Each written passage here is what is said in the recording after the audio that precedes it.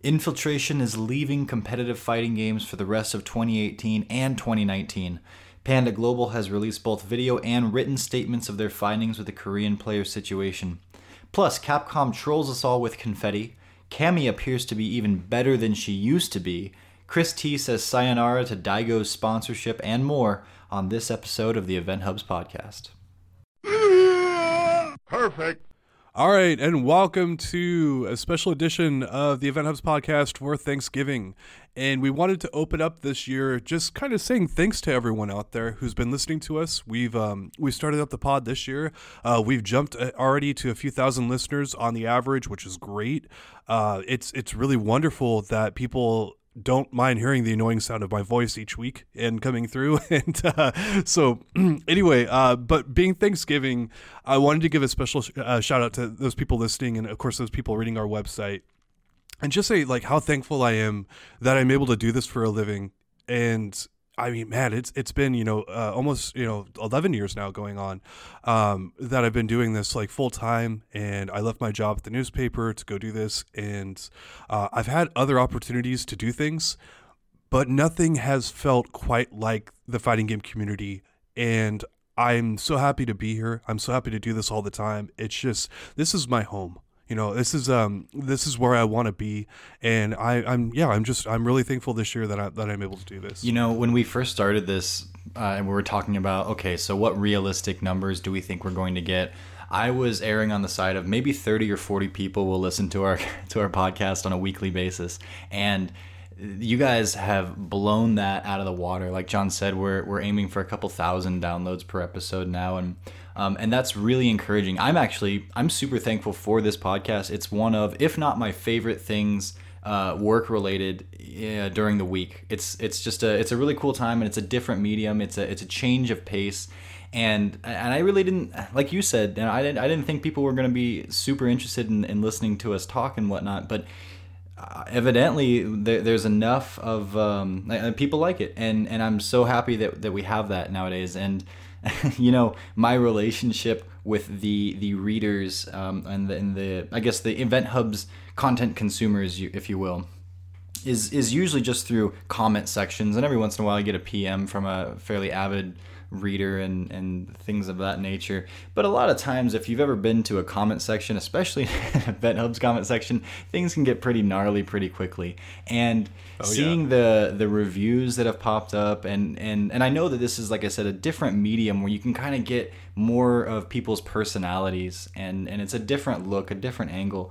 It's been really nice. The interactions that I've had with people, especially derived from podcast happenings, have been very positive and very nice, and so yes, I can't really express it through words, but I really appreciate what this is and everybody that's been listening and everything, and yeah, so happy Thanksgiving, and thank you all so much. Yeah, I've got a funny story to share. I've got 3 kids, as the listeners know, I think. And I put our podcast on. I should say it's my podcast now. I don't know. But anyway, I put our podcast on when I'm driving in the car and, picking my kids up from school, doing the normal stuff. You make them listen to it? And so I'm listening back, but my oldest son, he's 11, and he's like, Daddy, like you're on the radio, and I'm like, yeah, and I'm like, it's, I don't often try to impress people, but my kids are like someone I do want to impress. And I remember hearing a story like about Ben Affleck, like playing Batman. It was like, he's a very accomplished actor and director now, and I mean, just a mega superstar, and they were kind of wondering, like, why the heck would you go play Batman? And he's like, guys, I've got kids. Like, my kids like point up at the screen and they go, Dad, you're Batman. And he's like, yeah, I know. And it's that like sense of satisfaction is really cool. And it's been one of the cooler things about the pod is like, being able to play it for my family and this nerdy guy who spent all this time up in his room on his computer, like pretty much constantly, and my family not really understanding, computer stuff and all that kind of stuff, and having some interesting comments over the years that did go away. Once success hits, no one really argues with that anymore, right? But it's been a really kind of cool thing to show them more tangible stuff coming out of it. And even then, just like hearing me talk, they're like, oh, wow, that's you on the radio. And I'm like, yeah, it's just, it's just playing it through, Bluetooth on my cell phone, and it's all, but it's cool. It's one of those like little things that jump out at you and do kind of make you appreciate a little bit more of just being able to do that, just being able to, you know, go out and reach people and touch their lives a little bit and have a little bit more, you know, to show your family like, hey, I'm actually doing stuff. Like I'm not just, you know, huddled in the dark anymore. I'm actually reaching people and trying to talk to them and all that. John's our Batman. Yeah, I'm so proud. Yeah. Anyway, so we are going to be at Capcom Cup officially. We are officially official now. And if you guys see us there, guys and gals, please do feel free to come up and say hi. I am thrilled to meet the fans that we have out there. It's just, that's why it's a huge part of why we do this is, you know, to reach out to you people out there and just, you know, see you. So if you don't mind, you know, taking a few minutes of your time, come up and talk to me for a few minutes. I'd be happy to, you know, hear your thoughts or questions or anything that you have about the pod. Unless you want to punch me in the face, and please don't do that. You could do that to John though. He doesn't mind the face punches so much. Wow. But anyway, but if you guys, sorry. If you guys do want to come up actually and say hi, I know that both he and I will very much appreciate it. And, you know, we're just going to be running around, you know, doing coverage at the event, and we're always happy to hear from the fans. Again, gigantic reason why we do this is you guys out there. And John Catalyst, I should say, will sign your fight stick for $5. And I'm the money handler for that. So if you want to just go ahead and you give me the $5, I'll give him the okay, and he'll go ahead and sign it. Please bring your own Sharpie. All right, so moving along now. I actually really hate confetti now at this point in time. You and me both, man. Yeah. Watching the Red Bull Conquest tournament this weekend, everyone was pretty hyped up about a teaser, and that's what we were expecting. And instead, Ono. So what jumped out at me here is Ono's history of taking his little Blanca doll and putting it in the photos that he takes. And usually when he does that, he's showing off something. Not always, but usually he's showing off something. And so in one of the photos, he points his camera down at the ground at the floor where it's just covered with confetti. And in there is like, what is it? White, blue, yellow. And then like every now and again, there's like some like red pieces of confetti in there. And people even picked up like the red confetti and took like close up shots of it and, you know, tried to find something there. It was maybe the most obscure tease I've ever seen from Capcom. If it was a I don't tease. know. It was a tease, yeah. I assume it is because Ono put his little doll up there, and it's like that's what he does when he kind of wants to tease something. That's kind of the history there. So yeah, we kind of fell back on the fact that Akuma and Sakura, like their hints were just like hit you right in the face, obvious. That's exactly what they were going for. You knew right off pretty much exactly what it was. Sakura was a little bit more like inconspicuous, but not much if you're pretty much a fan of the fighting games. Like, you know, cherry blossoms are, you know, an indicator of her. So I think maybe they might have went for something more obscure here and maybe went too far and like, oh, they're like, hey, people are definitely going to figure this out. This color scheme means like it's Sodom or it's Rose or it's Yin and Yang or whomever. And it's like, I don't think anyone has any solid theories on what the heck it could be. It's very, very, very obscure. And it's so obscure, it might be nothing as all, as you say. Yeah, and a lot of the fighting game social media community is going in on this one way or another, probably just more so mocking it, which that's understandable, right? Because there really isn't any concrete takeaway that can come out of this. And Capcom doesn't want a concrete takeaway to come out of this. They just want, if they are doing something, if this is some kind of a hint, the red confetti within the majority, which looks just like Capcom colors, right? But with some red sprinkled in. And Red Bull colors and too, Red Bull and Guilty pointed that. Yeah, it's. Yeah, I mean, there's Yin and Yang colors technically. There's Abel has a red stripe on his shorts, right? So that could make it Abel colors. Right. In fact, I think Gustavo 801 Strider said something to the effect of, if it's Abel. And he's revealed at Capcom Cup, I'm going to tornado throw the closest Cammy player to me, which is hilarious. Because if you don't, I mean, for those of you that don't know, Gustavo is a really buff dude. And anytime he's not in training mode, he's at the gym for sure. It's got to be a secret. And you could just see him, because he could actually do that kind of a thing. Grab someone like CJ Truth, spin him around his head a few times and toss him. And CJ deserves it for being a Cammy player. We'll get to more on him a little bit later. But the point is, it's been people have been speculating, and there is no right answer yet, right? Like it's no code or riddle that you could solve and I'll realize, oh, it's Rose, or oh, it's Dudley, or whomever. What, you know, it's just to get people talking, and I think it has achieved that furthermore, we do know that something's coming at Capcom Cup, right? Like there was something along the lines of like look forward to that. Xkira saying a double reveal is what he thinks is going to happen there, and Xkira keeps getting like more and more accurate. It seemed like, I don't want to cut you off too much here, just like he predicted a lot of things that never happened, and then now basically all the stuff he predicted is starting to happen. The dude, okay, so for a while he was leaking stuff, and it seemed like this was like maybe a year and a half ago or so. He was leaking stuff, and sometimes it would kind of come to fruition, sometimes not so much, but as much as a year and a half or more ago, he said something to the effect of a dojo mode. And we're like, okay, well, that'll be cool. And we only got that, like a month or two ago. And but so he's had this huge backlog of predictions that really we haven't seen any action from. Now all of a sudden, thing after thing after thing, and all he has to do is go and quote where he said it on his timeline or on his Twitter feed.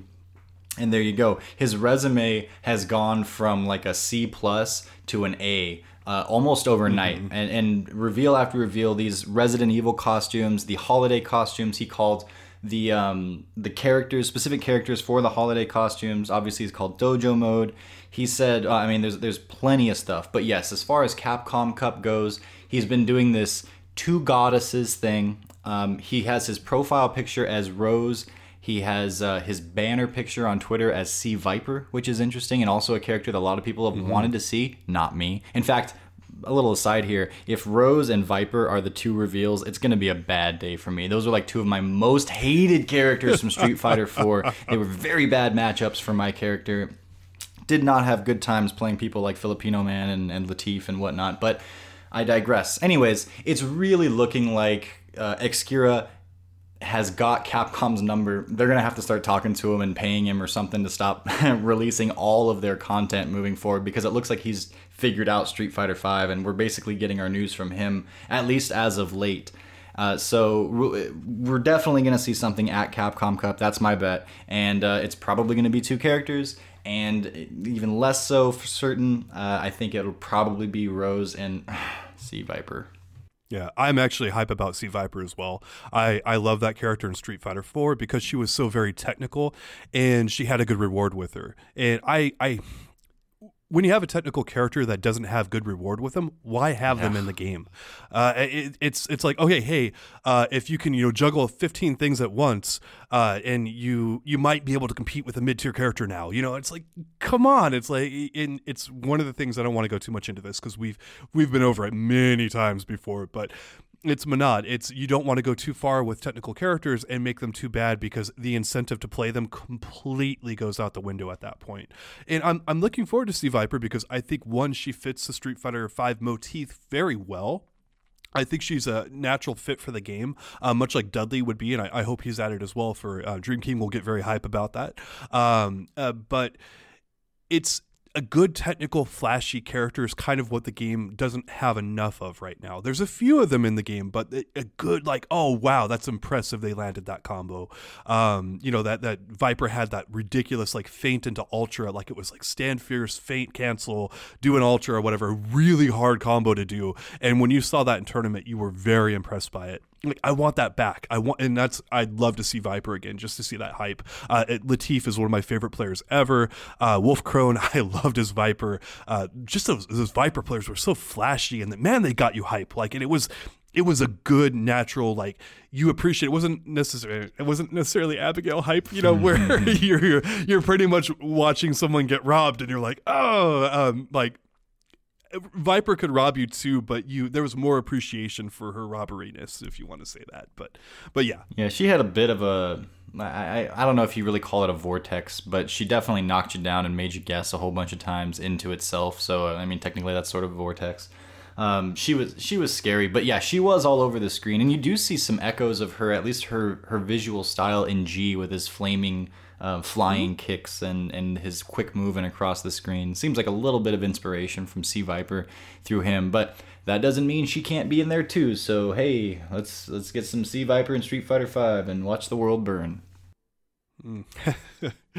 Speaking of Rose, though, real quickly before we move right along, I will mention to the readers that I'm actually going to pick up the PC version of Street Fighter V if Rose is confirmed for the game and completely restart over and go to that. And so I'll be relaying updates here, like about like input delay. I've got a nice beefy PC for doing work on event hubs, and I've got a perfect rig to play it on. And I'm should have a better frame rate, should be less input delay, should be just a better experience because PC hardware, if you have it, is quite a bit more powerful than a PS4 at this point in time.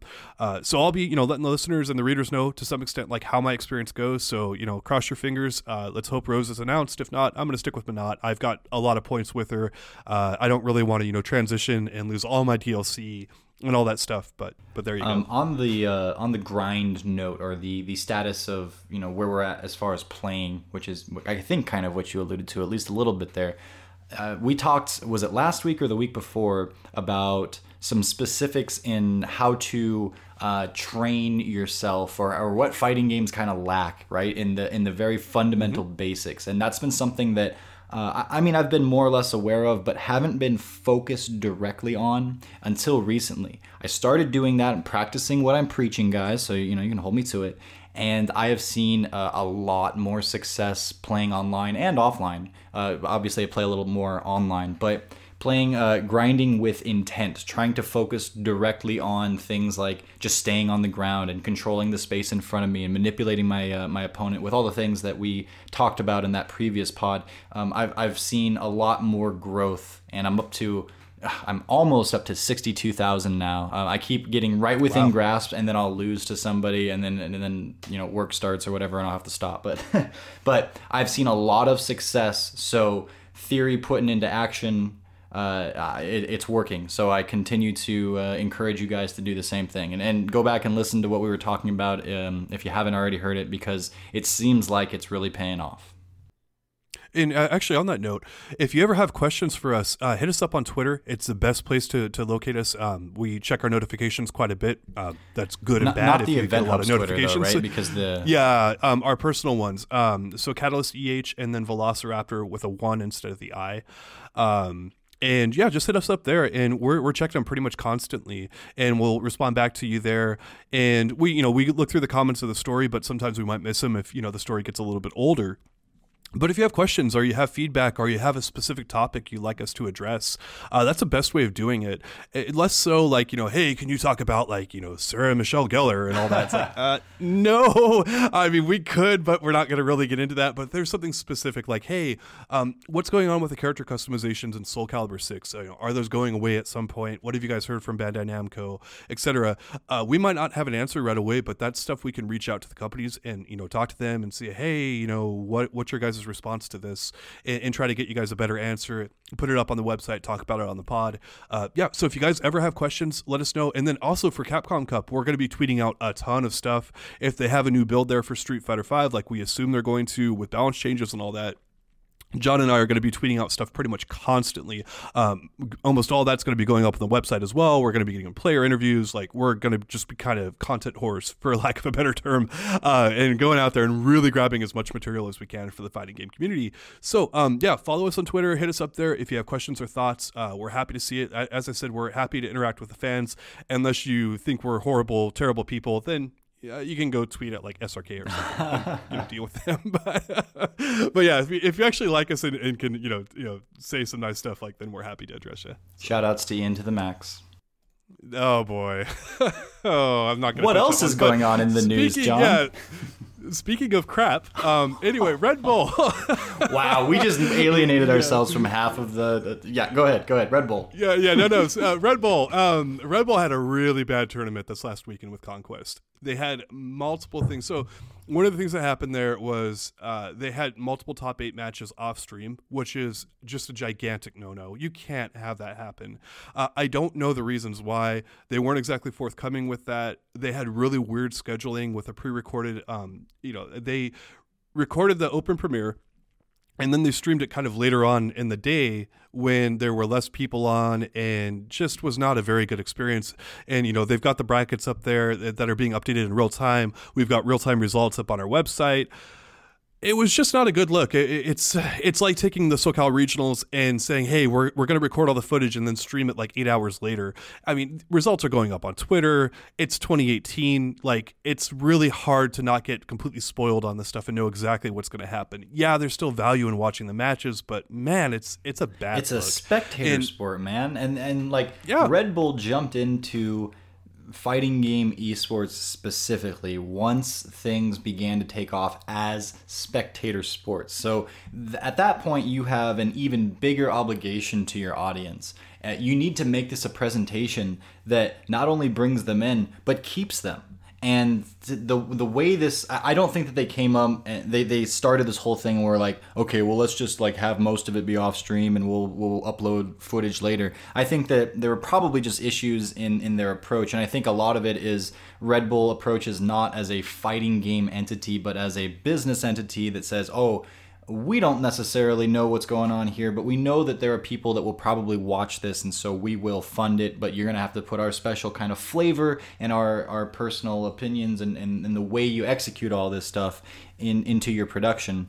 And I think the result is basically this, it's all over the place, and it led for production that one shocked people because half of the stuff wasn't going on, in front of us. It was just like, well, and then, NuckleDu played Punk or whomever off stream, and you go like, how that doesn't happen, and the organization for Conquest, like I'm very thankful that Red Bull would be here working with the FGC, working with esports, giving us opportunities, essentially getting all these fighting game titles in front of more people's eyes and growing it, and that's great. But I think that there's too much of a disconnect in their understanding, like in the way they're executing these events. And I think that they need to hire people that know what they're doing, that have been around doing this kind of a thing for a while. Pay them, get them to make the product that that the audience that you're going for is going to appreciate. Because right now, that's not happening. Yeah, I saw some tweets from Capcom staff that alluded to me that I don't think they were very happy with how things were ran either. This was the last CPT event that you could win points at for 2018. That's a big deal. It's a North American finals. The North American scene for fighting games has the largest viewership audience out there. If you look at streams at other times in Europe, Japan, and any other regions, they don't have usually near the viewership that the American audience does. That's a great opportunity for Capcom to plug their products and do things and do a lot there. It's the final CPT event. That's a big deal. And so much went wrong with it.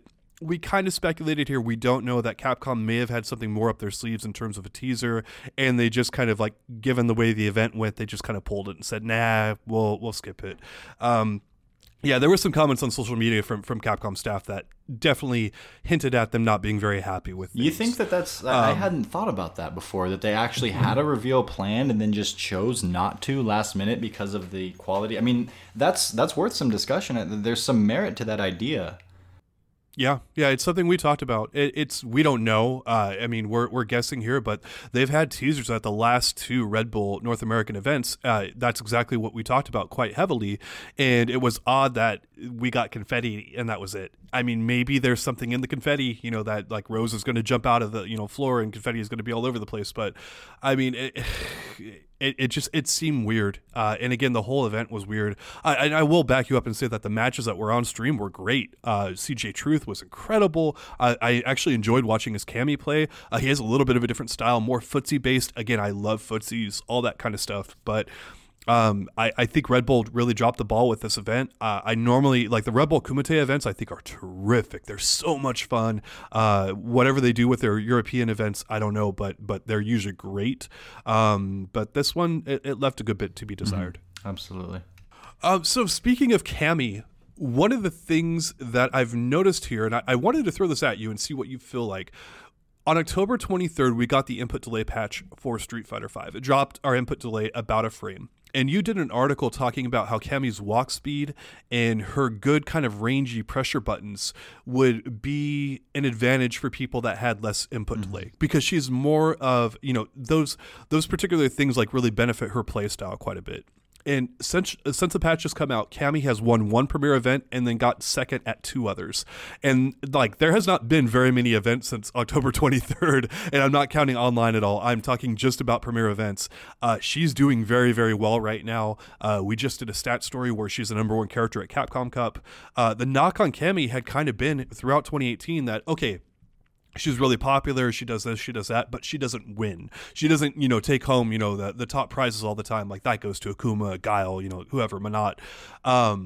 But she's starting to win now quite a bit. CJ Truth definitely did not come out of nowhere. People who know the fighting game community know him very well, but you're seeing very fundamentally solid players like him, Alex Myers, Zhao Hai, others do very well with Cammy now. And I kind of want to throw it back at you. Obviously, you did the story. Like, what are you seeing in terms of Cammy's performance at tournaments online and your respective scene? How do you feel she's doing now post-patch? Well, we only have, I guess we have two Cammy players here, but we haven't seen a ton of action from either of them since the patch drop, so I can't really speak from a locals standpoint. And then online, that's still going to introduce some lag, so it's kind of hard to use that as any kind of a barometer. But we do have the examples of, the most fresh and the most recent being CJ Truth, and his specific style of being more footsies and reaction based. That was also a big thing with him, reaction, EX spiral arrow, for instance, through fireballs, or hitting her critical art. People calling him CA Truth, right? And so, I mean, I don't know that. I mean, he's been playing the character, I think, for the entirety of Street Fighter V, as far as I understand. I mean, we've seen him play before, and he's been decent. He's always been a strong player, but he hasn't reached this level.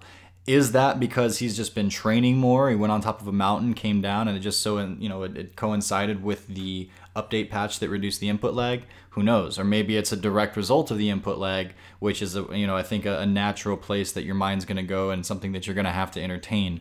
At the end of the day, I think that 1 to 3 frames is not the biggest thing, but it's certainly, when you're talking about fighting games, more than like 3 frames is an eternity, right? And so I think that it does apply here, and I think that this very well could be an outworking of this change, a result, I should say, of this change. And if that's the case, then CJ Truth is going to be just the first of many, I'm sure, that either climb back up out of the woodwork, even though they were before on the forefront, with a little more success back in the day with games like Street Fighter 4, or, maybe just rise up out of the newer player pool. But I think that we're going to see more and more players that play with that style have more success. And when we're talking about Cammy specifically, I mean, it's nothing new. She has tools across the board. One of them happens to be her ability on the ground with great buttons, very fast walk speed, and then the constant threat of things like, spiral arrow and such that you have to still be worrying about that. So she automatically makes you juggle a whole bunch just to begin with.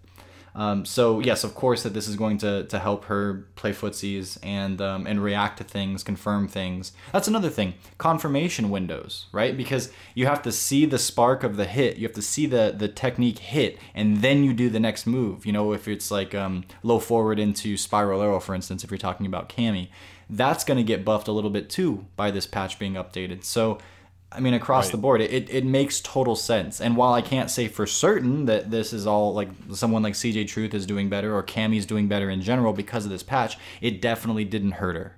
And so, yeah, I mean, that's about as far as I can go with it, though, without, jumping into just speculation, I suppose, or personal opinion. Yeah, it's for me, it's the eye test. It does seem like Cammy players are, if they played in that style, you've got your YOLO Cammy players who just kind of do stuff. But if they're reactionary footsie based players, I think they're buffed now, and I think you're going to see Cammy for the whole month or two left of her buffs being intact. I think you're going to see her do very well, but that's not very long. Yeah. And it's my goodness, I cannot see a scenario where we go into season 4 and Capcom's like, yeah, we buffed Cammy again. Like, what? Did you guys have a problem with that? We felt we haven't heard anything. Way this time last year, man. And no, we have done too many articles on the website about Cammy usage and how unbelievably controlling she is in terms of just so many people are picking her. Punk picked her. I didn't even include that in my rundown of stats. Like, he won the North American finals, for the CPT. Second time in a row, he actually I think. had. Yeah, he had Cammy again as one of his alts, and like I didn't even include that in there because it was like an alt. It's just like, no, like you would have to be blind not to see it. And I know Capcom pays very close attention to the tournament scene. That's like, they're all over that. They're very big into esports. They're talking about it all the time. They're very familiar with Cammy. Yeah, I've got reasons why I think Cammy got buffed before, but we've been over those before. I would also say, just on the same note, that I think Akuma benefits in the same way. Maybe not quite as much, or maybe even more, I don't know, but he's got that really fast walk speed and great normals. And so, to anything that you would say about Cammy being buffed by this reduction of input lag, I think the same would kind of go for Akuma, more or less, which is also a scary thought. Another thing that had come up recently is Echo Fox cutting some players who didn't perform very well in 2018, in my opinion. It kind of came out of nowhere in terms of, like, people are like, you cut Punk, Theo, Scar, Momochi, and Choco Blanca. And then, of course, like, outside of the fighting game community, they got rid of their Gears of War team entirely. And then their League of Legends, like, head coach is gone as well. And then for the Tekken team, they got rid of JD, CR, and Saint. Mm-hmm. And something that jumped out to me, a huge NBA fan, so I know Rick Fox and Jared Jeffries pretty well. Or, like, I know of them, I don't know them. And they're two former NBA guys, and I'm not surprised they have a harsher outlook on performance than we've traditionally seen in the fighting game community. Usually when players don't perform, it's kind of year over year. You're given quite a bit of leeway, and then your contract is not renewed. This one seems like these guys were on for about a year, and then Echo Fox is like, look, you didn't perform well enough. We're going in a different direction. Like Tokido, Justin Wong, Sonic Fox, To Kill Sage, Mewtwo King, and MKLeo are all still on the team for fighting games. And all those players have had good performances where they're at the upper, part of the bracket, or, results pretty much like throughout the year. And it just kind of came back to me thinking about the NBA in general, where if you're struggling to make it on a team, like you're trying really hard, you only get a handful of performances to make it there. And if you don't, they'll cut you. They'll get rid of. I mean, if they have guaranteed contracts in the NBA, and they will get rid of you if you're not on a guaranteed deal to make room for someone else. You are expected to perform or go. And I'm not shocked that management style and that outlook is kind of what these two guys have in mind, because it's what they know. That's their background they came from. And it's so often in life where you take something and you adapt it to other business models or other approaches because you know it so well. It's like, why am I not going to take that and do that? And I know people are a little bit up in arms with Echo Fox cutting these players loose, but you really have to go back and look at like how they performed overall. And you've got a handful of players who did not get cut, and you look at their results and you go, oh yeah, that's probably why. And there's some other issues I'm sure there. Maybe contractually they couldn't come to an agreement on like what it should be, like what they should get salary wise, all that kind of things. I don't want to speculate too much, but just kind of the harsh nature of it, how many people were calling them out in general, Echo Fox, just for cutting these players loose. Like, why? How could you guys do that? Like, it's like, I get it. Like, these guys come from a different background, and they're paying good money, to send these players out. Like, you better perform. And I'll talk about Punk because he's one of my favorite players in general. He spent almost the entire 2018 season playing Cammy and not having success and not doing very well. And kind of the running joke now is that if he wants to lose, he'll play someone besides Karin. Mm-hmm. And look, he really struggled, and probably part of the pressure and the reason he struggled is he's like, look, I'm going to pick a very top end tier character and try my best with them. And again, we've talked about that a lot. That does not work out all the time in the fighting game community. Probably more instances of that not working than actually working, because when you go against what your personality type is and what you go against what works and what you want to do, you're oftentimes setting yourself up for failure. Cammy and Karin, they have some similarities, but they're fundamentally approached in more of a different way. Karin is very footsie based and very controlling, and man, does I think Punk has the best Karin out there. Sorry, Bonchan, but I think he does. And just going away from that didn't make any sense, except for he was trying to live up to a sponsorship deal. He ended up not doing that, and he got cut from the team. Yeah, I mean, I don't know all the specifics that went into them deciding to do this, but I do remember when Echo Fox first broke out into the fighting game community and brought on like everyone that was really good at the moment. They grabbed Tokido, Justin Wong, Momochi, and Choco. Who else was it? Punk was much later, actually, right? He was because he was sponsored at the time, I think, by PG.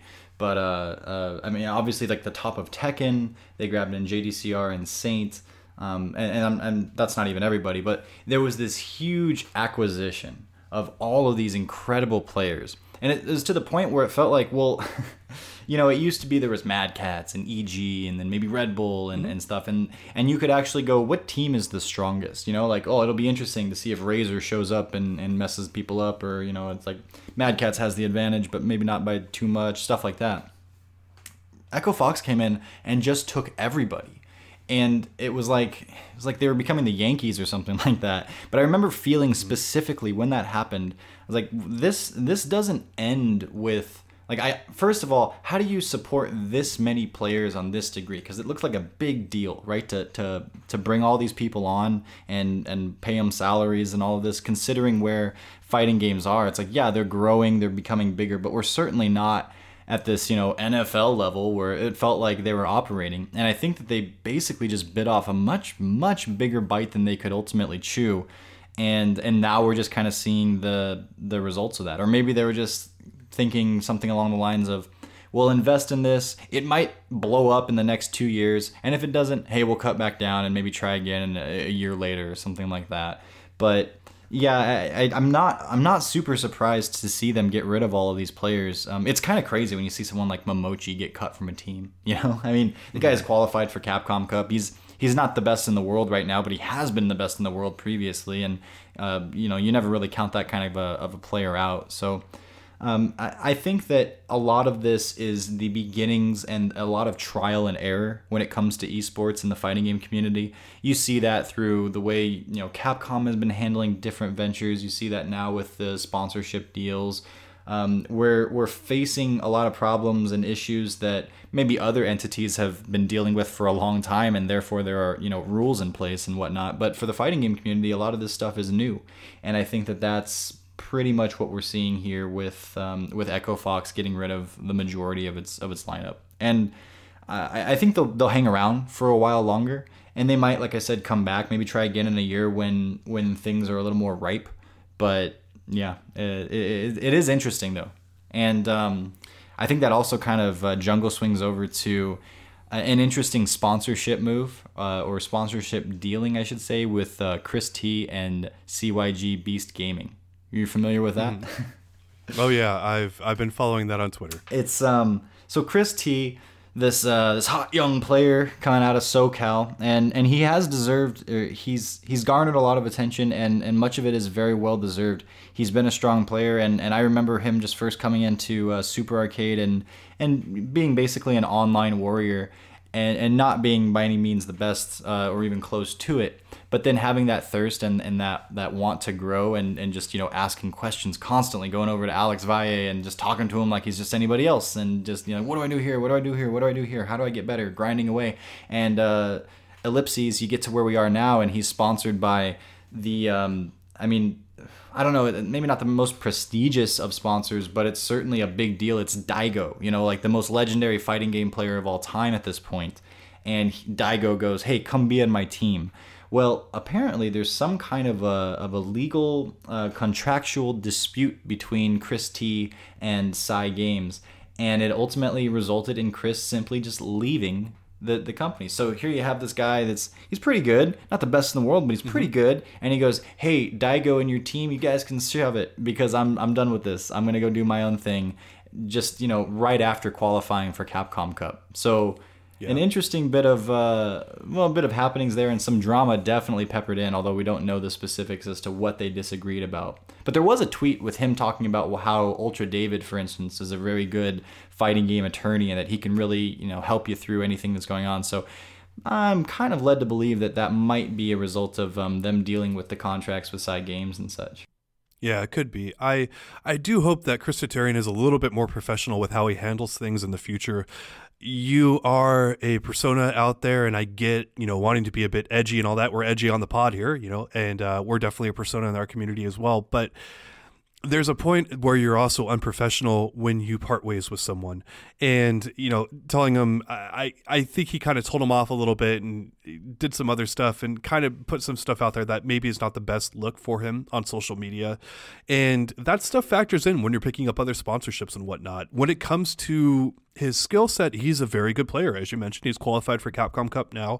He's going to be attending, and that can scare off other people if you don't put things out there, because when things are good, like there's no complaints, no one's having any issues, but things are always good. You always run into issues with people, and if your first response is to go on Twitter and blow someone up right afterwards, like that's going to scare people off. It's when things are hard, like don't go do that. Like talk with us and let's try to work through it, and then like, hey, we had a disagreement, sorry about that. Like, sorry it didn't work out. I left on good terms though. Like I still, I enjoyed my time with those guys, or something a little bit more reasonable. And I don't think the fighting game community always understands that. Like your persona, the things you say, that stuff does matter.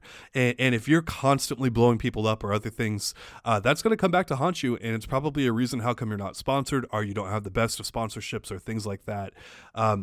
Your words do matter. Where's the line between being a character, even a villainous character, and being entertaining in that, in that realm, versus being extra professional? Because I do agree with you, and I do think that there's a way of handling things professionally, even if it doesn't seem, even if it's just like you wrote this and you copy and pasted this from a template that you can find online for when your sponsorship deals go awry or whatever, and it doesn't feel very genuine, but it's safe, right? And it's professional. Versus, and he didn't go on, and I don't have it in front of me exactly what he said, but he didn't go and say like, F Cygames and this sucks and Right. eat it Daigo, nothing like that. But he also made it pretty clear that they had a disagreement, and instead of like, we just parted ways, my contract was up, whatever, he made it clear that there was some kind of a clash, and Yeah. that's not necessarily something that you want, that either party may want just out there in public knowledge. And now people are wondering, they're talking about it. They're, who knows where the internet could go with that kind of that basic starting point of an idea or of a conversation. They could take it anywhere. Like, oh, I wonder the practices of Cygames are screwy or something like that.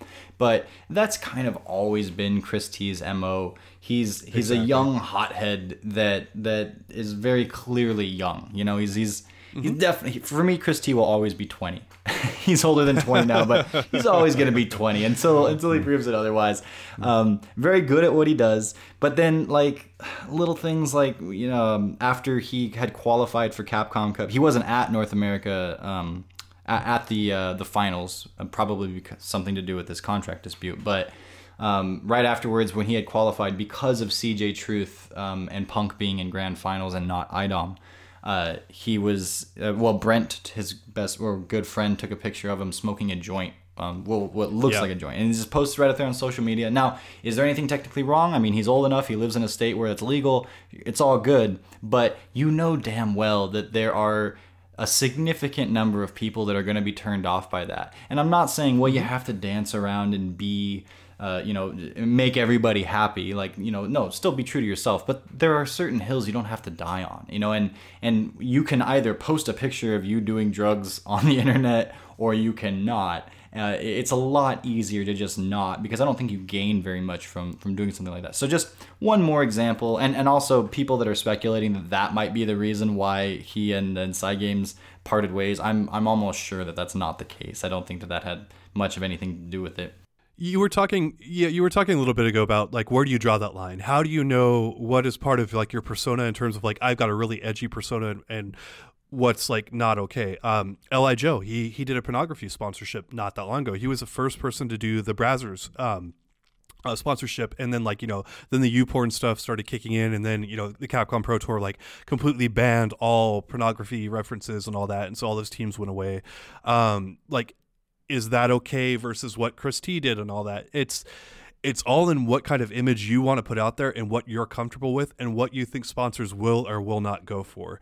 And then also how good you are. I'll say that you could put someone like Daigo out there and he could have him do some really, like, he's not an edgy guy. No. I think most people call him very, very, very boring. but you could put him out there and have him do some controversial stuff, and he could probably get away with it based on his skill set. It's kind of like, did Michael Jordan do that, or did Scrub Boy 15 do that? Right? There's a little bit of a difference there. That's the way things are. Rich and powerful people can get away with a lot more. That's the reality of our life. So where would Christie draw that line? I don't know. It depends on what kind of sponsorship he is looking for. If it's a very professional and like we conduct ourselves in this way type of sponsorship, and we never put a toe outside the line, like that's going to turn all those people off, and you're basically taking all those people off the table now and saying like they're not going to touch you. And now edgy sponsorships, like someone like, hey, how Budweiser contacts them or something, someone that's got a little bit more personality and spunk to them, they might be like, hey, that's what we're looking for, and that's fine, let's bring that into the fold. So that's what you do. You realize that when you're putting out that stuff on social media and you're projecting that image, you're going to turn a lot of people off. And are you okay with that? Are you okay with people going on their podcast and blowing you up for it and saying, hey, like that's kind of a turnoff. We don't like it when you do that. And we can see why they dropped you. Like, okay, and can you deal with that? And it's fine if he blows us up on Twitter again, because he does that about every couple months, and that's what he does. It's okay. I don't hate Christie in any way, shape, or form. I actually like him as a player. I respect the fact he plays Ken. I think he's a very good player and very gifted at what he does. But I can see why what he does is a turnoff for some. Yeah. And then on the other side of the coin, though, he's doing this, like you say, more edgy stuff. But then his Twitter's also filled with a lot of religious stuff. And it's like, man, you are not making yourself all that marketable, because a lot of these things that you're talking about, there are, like I was saying earlier, a lot of people that it just doesn't jive with. And again, we brought up earlier the concept of, for the fighting game community, this is a lot of new territory, and people, the idea of fighting games in esports is relatively new, and for a lot of these players, they're young or they're immature in their understandings of how these things kind of work. And I think that's just yet another example of, hey, we're new at this, and we're not necessarily. There's nothing technically wrong with any of the things that Christie has done, but they're not encouraged, right? And it's like, and they're not encouraged for specific reasons. So, looking forward to seeing how he does at Capcom Cup, as I think the sole Ken main. Although we might see like someone like, is it Big Bird pull out Ken? Although he's been playing a lot of Rashid lately. Momochi, a bunch of other people. Like he's a reasonably popular character in tournament for being not that great. Like he's okay for sure. Based on results alone, you have to give him like, a mid-tier ranking or something. But yeah, there's a handful of Kim players actually in there. But again, not so many people main him anymore. Right. Because it's a lot of it is the thing he does either worked or it didn't. And when it doesn't, it's like, oh, that sucks. And when it does, it's like, great. So yeah, but I am looking forward to see, especially with his recent performances. Christie has brought the hype when he played Bonchan, when he played the Mirror against Momochi. I think that was all at SoCal Regionals. The guy's earned it, and he's repping America, and there aren't a ton of U.S. reps in Capcom Cup. So I'm looking forward to seeing how he does. We'll be rooting for him, and hoping that it's entertaining for us, right? But hoping that everything ultimately plays out in his best, for the best for him and for the FGC, and we'll see what happens in the next chapter of Chris T. Yeah, I wish him luck. Again, I'm a fan of his. Good player. And again, hope it works out. Sorry that stuff went sideways, but I agree. Speaking of stuff going sideways, I was hoping you would. I thought that exact phrase. I'm like, let's go talk about infiltration stuff. Oh boy, yeah. No, this gets really heavy, and it gets into legal areas which we have to be careful of. So you're going to hear a lot of allegedly and a lot of this. Our reporting here is going not entirely, but very heavily off of the statements that Panda Global put out there with the aid of Capcom. I'm going to recap a little bit of light history here and just say that Infiltration was accused of assaulting his ex-wife. And the accusations were initially posted on RCAPA. And I think that the group had actually emailed Panda Global initially and said, like, give those accusations to them directly. And they went and posted on RCAPA of all places, which is one of the last places on the internet you want to look for anything that's truthful or accurate or well-reasoned or anything. It's toxic waste up pretty much. And they should have gone to the On Blast show and done it there. Yeah. Oh man. Oh boy. So Anyway, they put up some pretty hefty statements against infiltration that I barely read over the RCAPA post because I looked at it for about 2 minutes and said, this is a bunch of garbage. Anyway, but to recap what I remember from it, they basically said infiltration had beaten his ex-wife within like an inch of her life or something. The beating continued for about an hour, choked her to near death. He was still beating her to put her in unconsciousness in front of the police. It's spelled wrong. And they believe that the player was probably trying to get rid of her and take her condo and assets. It's some pretty hardcore accusations. Insane, yes. And pretty much all those accusations and allegations that they had made towards infiltration had turned up being completely bogus and completely made up. And reading through the documents that Panda Global had put out there, I want to read a statement here just to give people a little bit more context on this. And this is straight from the document. And it said, we've been informed by legal counsel in the Republic of Korea that the majority of supporting documents may be legally prohibited to be discussed and disseminated publicly, and thus they cannot be released to the general public. So they had some handcuffs put on them in terms of stuff that they could put out there. And some of the stuff that came out on RCAPA, obviously a lot of it was made up, but they had some details there that you had to be pretty close to the situation to know some of that stuff of what had happened. Mm-hmm. And I highly doubt Infiltration's side went out there and posted that stuff just to, destroy him. Why would you do that? It doesn't make much sense. And that kind of leads to thinking that, okay, these documents, it's very clear that some of the stuff cannot come out publicly, and it's not okay for some of the stuff to come out publicly. That's a flat out statement that we got from Panda Global. And yet some stuff came out publicly. And so you would think that essentially his ex-wife had to be somewhere in the chain of feeding some of these documents out here to the RCAPA people that posted. That would be the assumption. I don't know if it happened or not, but that's if I would put a percentage on it, like I would put a high percentage that would be the most likely outcome versus some random person of interest got their hands on these documents and fabricated a bunch of things and put it out there. It's like, how would they get their hands on it when we already know from that statement that it's not easy to do? I'm not highly familiar with the Korean legal system. I don't know all this stuff, but that would be, again, the assumption I would make. It's where else is it coming from? Based on that, but things are not all, puppies and rainbows here for Infiltration. At some point, we believe that based on the statements they made, allegedly, there was a fight over the phone. And at that time, Infiltration's ex-wife had some bruising and a wrist injury that was later reported to medical professionals and then to the police. And there is apparently, based on the documents that were released, some evidence of that actually taking place. And that's what I believe. That's where I believe why Panda Global dropped him and why Capcom suspended him, or he agreed to be suspended for 2 years, is pretty much over that incident. And to put that in a little bit more context here for people, Infiltration was fined $630 for the violence towards his wife. And it was essentially a misdemeanor battery charge, the equivalent U.S.-wise is what Panda Global said, for what happened there. If you beat the snot out of someone, you're not getting a $630 fine, and you're not, getting no jail time or anything like that. If you hurt someone that badly, you're going to get. Well, and the initial post said that he had to pay $20,000 USD, and it's like, well, first of all, that's I don't know the specifics of whether or not that kind of a number is equivalent or is the kind of price that you would pay if you did beat someone up that bad.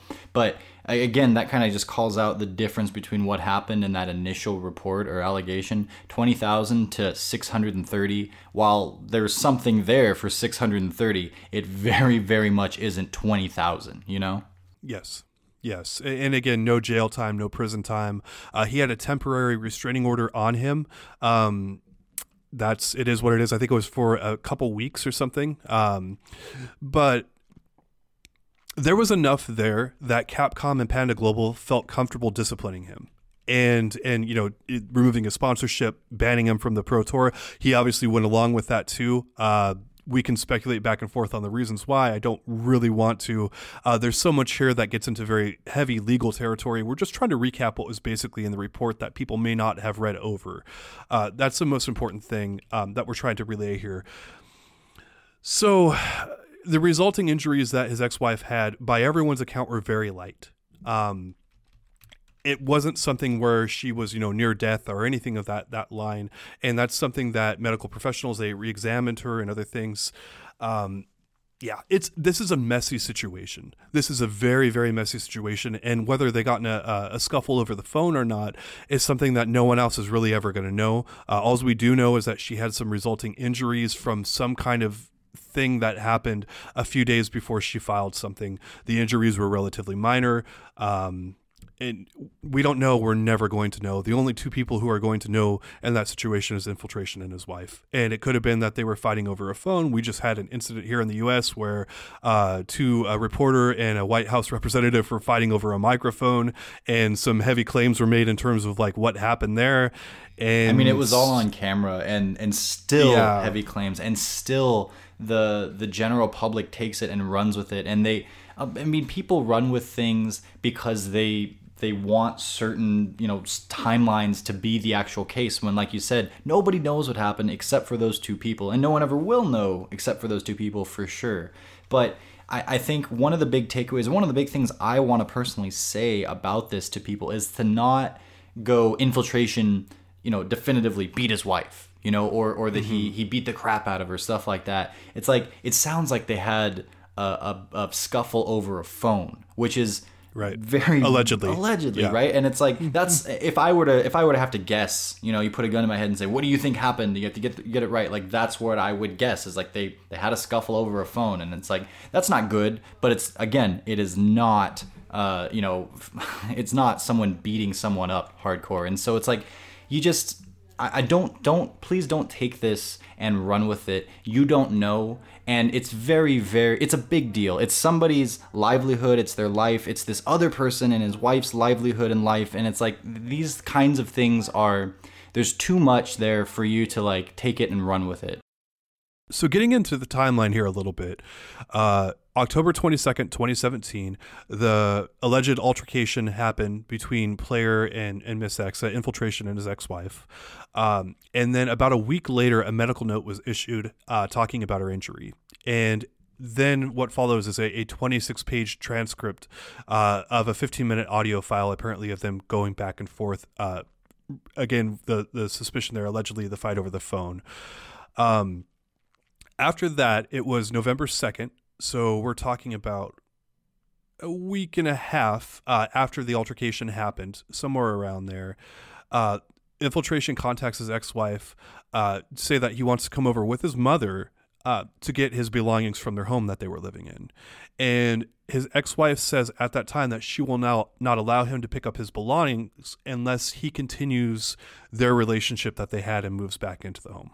So even after all this transpired, she wanted to get back with him. That's kind of a thing that I think if you don't even believe that Infiltration, like you think he did much more than he did, like I don't understand why his wife would try to get back with him and try to, reconcile if he beat the living crap out of her, which we don't believe again happened at all. To the point where it sounds like she's kind of holding his stuff hostage, or that's manipulation. Like, that's even deeper than saying, I just want to still be in the relationship. It's like, no, I'm going to do everything that I can to manipulate you into staying with me.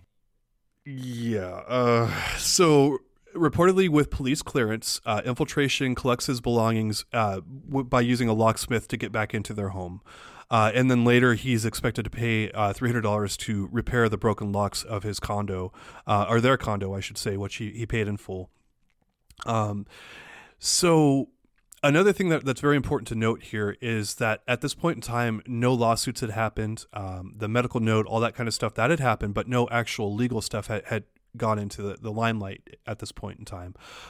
But about 2.5 weeks, 3 weeks after the initial incident, Infiltration had filed a property claim lawsuit against his ex-wife in order to obtain $100,000 that he had made as a down payment on their residence. And then 4 days later, his ex-wife filed criminal charges against him, alleging a lot of the stuff, or alleging at least some of the things that we've been talking about here. Again, I don't know how much of the R-Kappa stuff was alleged or not. That's, again, it's R-Kappa. It's how are you supposed to pick up any kind of evidence from that? And there's, as I mentioned at the very beginning of this, the Korean legal system does not allow some of the documents to come out into the public. I'm sure that some of the stuff was in there. They're not allowed to talk about it. So, Infiltration, pays a $630 fine after he's charged with violence.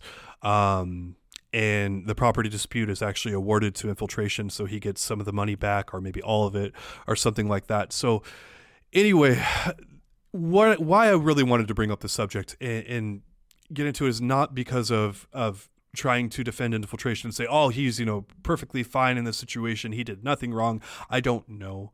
But a lot of people are taking the initial statements that happened, and especially the stuff from R-Kappa, and taking it, running with it, and say, this is exactly what happened. I know it. This guy did this, and that. It's like, no, the evidence shows quite a bit different. And then this is also a very messy situation with two people going through a divorce and their relationship ending.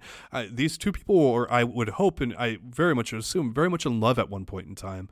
And watching a relationship end and fall apart it's terrible. It's really terrible. And all the stuff that happens, and they're very clearly fighting, in the legal system and going back and forth. It's good to reserve judgment on a number of these things. I personally, and this is just my opinion, I do think that something happened with the phone. I think there's evidence there. I think it's why, again, primarily that Panda Global and Capcom did what they did with Infiltration. But I don't think that anywhere near what people had assumed had transpired in any way, shape, or form. And I do want to add on top of all this that Infiltration says that he's innocent. And he says he's going to fight this and try to deal with it properly. You can think whatever you think of that, that's up to you.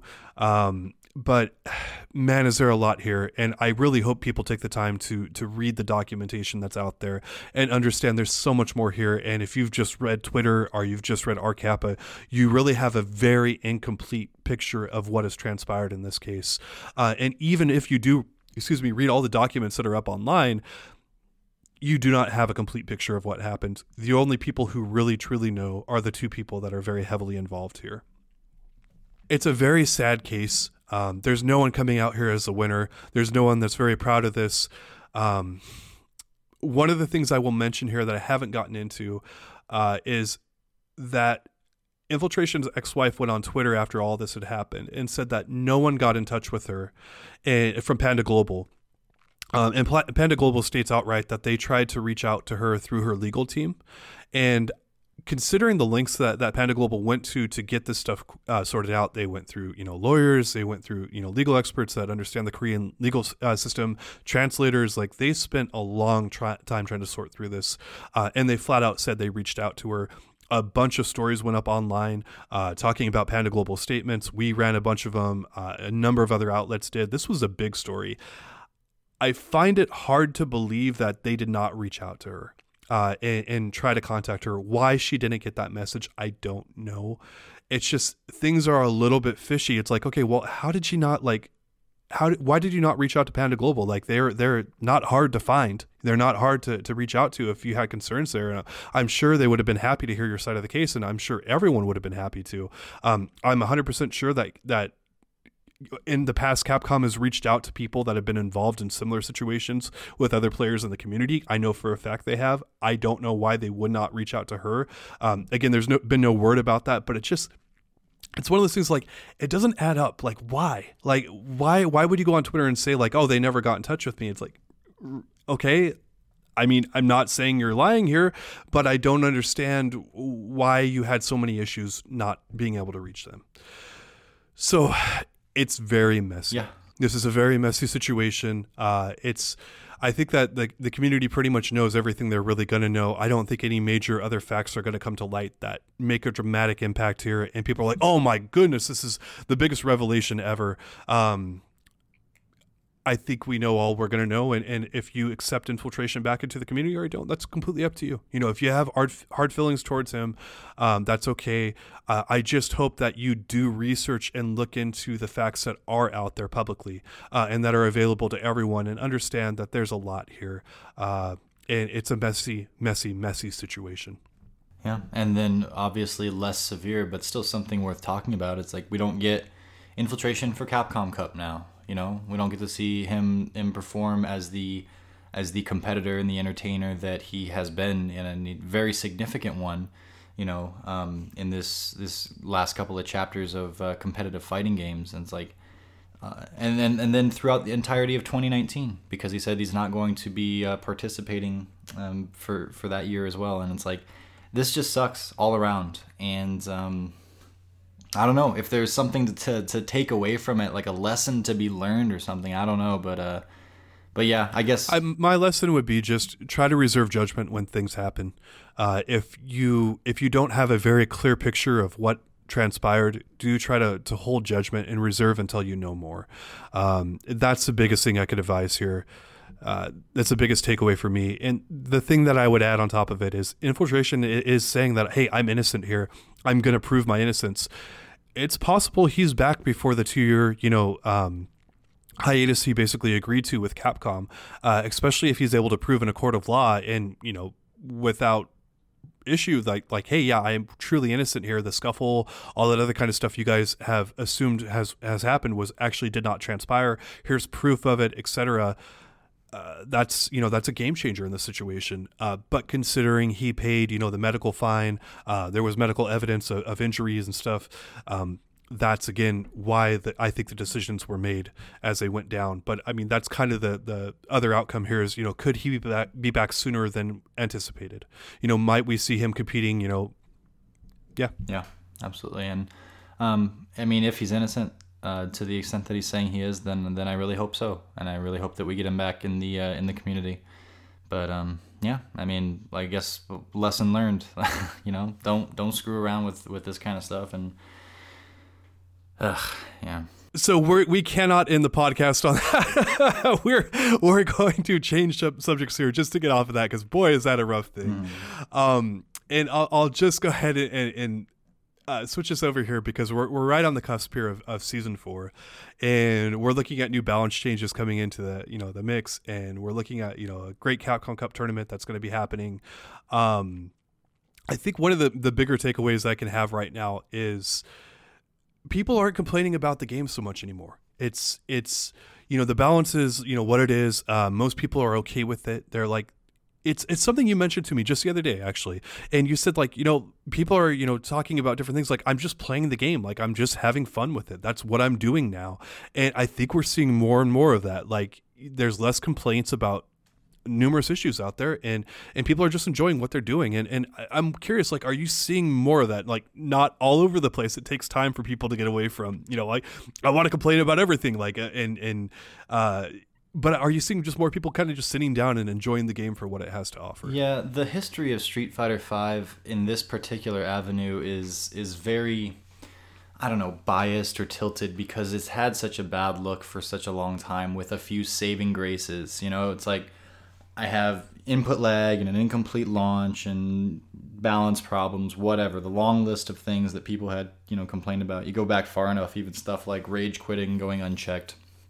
And there was a lot to complain about. And if we've garnered just one thing from this podcast thus far, it's that people like to take stuff and run with it on social media. And so for a long time, a big part of the identity of Street Fighter V was, I don't like Street Fighter V because, and then fill in the blank with whatever. Mm-hmm. And so a big part of that is, like, they fixed a lot of things, right? From the input lag to character balance, to having enough game modes, having single player content, yada yada. There's been quite a few very clear attempts by Capcom, and successful attempts, I should say, to make the Street Fighter V experience better. And now people don't have as much to complain about, so I think we're losing a decent amount of our audience, of the Street Fighter audience, I should say, because they're more around, or they've grown to know the game as something where they can kind of just gather around the water cooler and talk crap. And there's an allure in that. But that does make way for people that are going to be more serious about it, and people that are going to play it with intent and see it as a, it might be that we can start seeing the game as a more valid entity in the fighting game realm, because a big part of it has been to say that this game just isn't valid. I mean, that's what people are essentially saying in not so many words, because, well, the input lag, or, and the definition of valid for each individual varies, right? Because there's no it's a single fighting game rubric out there to say if you hit these check marks then your game is good. It's up to the individual, and you hope that most individuals choose to see your game in a positive light. But for so many people, it's like, well, this game isn't valid because it's not Street Fighter 4 or because it's not Street Fighter 3 and stuff like that. And so, but I have seen that people are more willing to just, hey, you want to sit down and play some Street Fighter 5? Like, that's a thing we can do. And we don't have to talk about the input lag, and we don't have to talk about the shoddy launch, and we don't have to talk smack about Ono, things like that. And you're just sitting down and playing a fighting game, and it might not be the best of all time for some people, but it's worth sitting down and playing. And just last night, we here in Tucson have a weekly gathering at a bar near the University of Arizona, and not a lot of people have been going. It kind of started maybe a year and a half ago, and a handful of people would show up, and I haven't been in probably about a year's time or so, just because the drive to play wasn't really there and such. But after this balance patch happened, or not balance patch, the input lag patch happened, it started on social media, just this little bit of a spark of, hey, we can begin to investigate this game on a more valid level all of a sudden. And it took a few weeks, because that was 3 or 4 weeks ago that patch happened. But last night, like 10 people showed up to play Street Fighter 5, and then a few more for other games as well. And we sat there and we had like an old school rotation, but we weren't just sitting and playing and trying to win casuals. Everybody, like, there was the 2 seats of people that were playing, and then there were 2 seats right behind them, and you had, more often than not, people sitting in those seats coaching and actively trying to investigate. And it went along with what we talked about again, the idea of playing footsies, but for me, it's like we have a Zangief player that's pretty good, and so we were talking about how to deal with Zangief, because you don't see that character as much, because he's just not very good. Right. But instead of playing to win, we were playing to get better. Instead of playing to defeat the specific players that we're all, pretty familiar with each other's play style, and we know the kind of tricks that'll work on certain players, we were playing to beat the characters. So it's like, it doesn't matter if I'm playing against Orlando, that's the guy's name's Zangief, or I'm playing against, well, Zangief's not a good example because no one plays Zangief, but it doesn't matter if I'm playing against his or Itabashi's or Snake Eyes if they pick the character back up. What I'm practicing and what I'm trying to do is going to work against anybody. And but the point is, we had never sat down and played with that kind of intent. We did that kind of stuff with Street Fighter 4, but there is a new fire, at least in my local community, at least right now. We'll see how long it lasts, but it's there right now, where we are actively, we see the game as valid enough to pursue it, where we go out on a Tuesday night to this bar downtown and we sit with each other and we wait through these long, like, there's 10 people. That's a long time to play 2 out of 3s and wait your turn after you lose.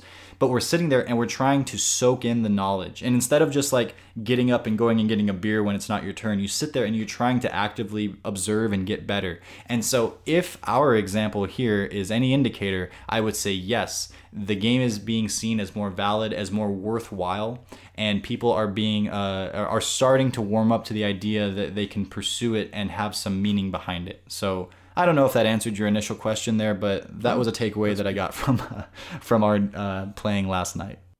That's a great story. And with that, we're going to say goodbye for this episode of the Event Hubs podcast. I want everyone out there to have a happy Thanksgiving. Spend some time with your family. Do your Street Fighter, do your Marvel, do your Dragon Ball FighterZ, Tekken, all that kind of stuff. Like, go have fun, but make sure you take some time with your family. You never know when, life is very crazy and all that. So you want to value and respect that time that you get there, and go enjoy yourself. Go have some fun, eat too much turkey, and go have fun. And that's all I got. And watch the Macy's Thanksgiving Day Parade, because I think Dream King's working on the story right now, but there's going to be a giant Goku Blue, I think, balloon in the parade this year. So Dragon Ball Z. I don't know if they've been Dragon Ball Z characters in the parade before, but it looks like there's going to be a Dragon Ball Super character there. So hey, right on. Yeah, you could not pay me enough to watch a Macy's Day Parade, but anyway, it was on every day, every Thanksgiving day as I was growing up. And you hate that stuff, huh? It's just boring. It's the most boring thing ever, and oh boy. But yeah, I don't want to crap on Thanksgiving. It's great. I love Thanksgiving and all that. So anyway, we are out of here. Look out for the Goku float, and we will see you guys next week. Take it easy, guys.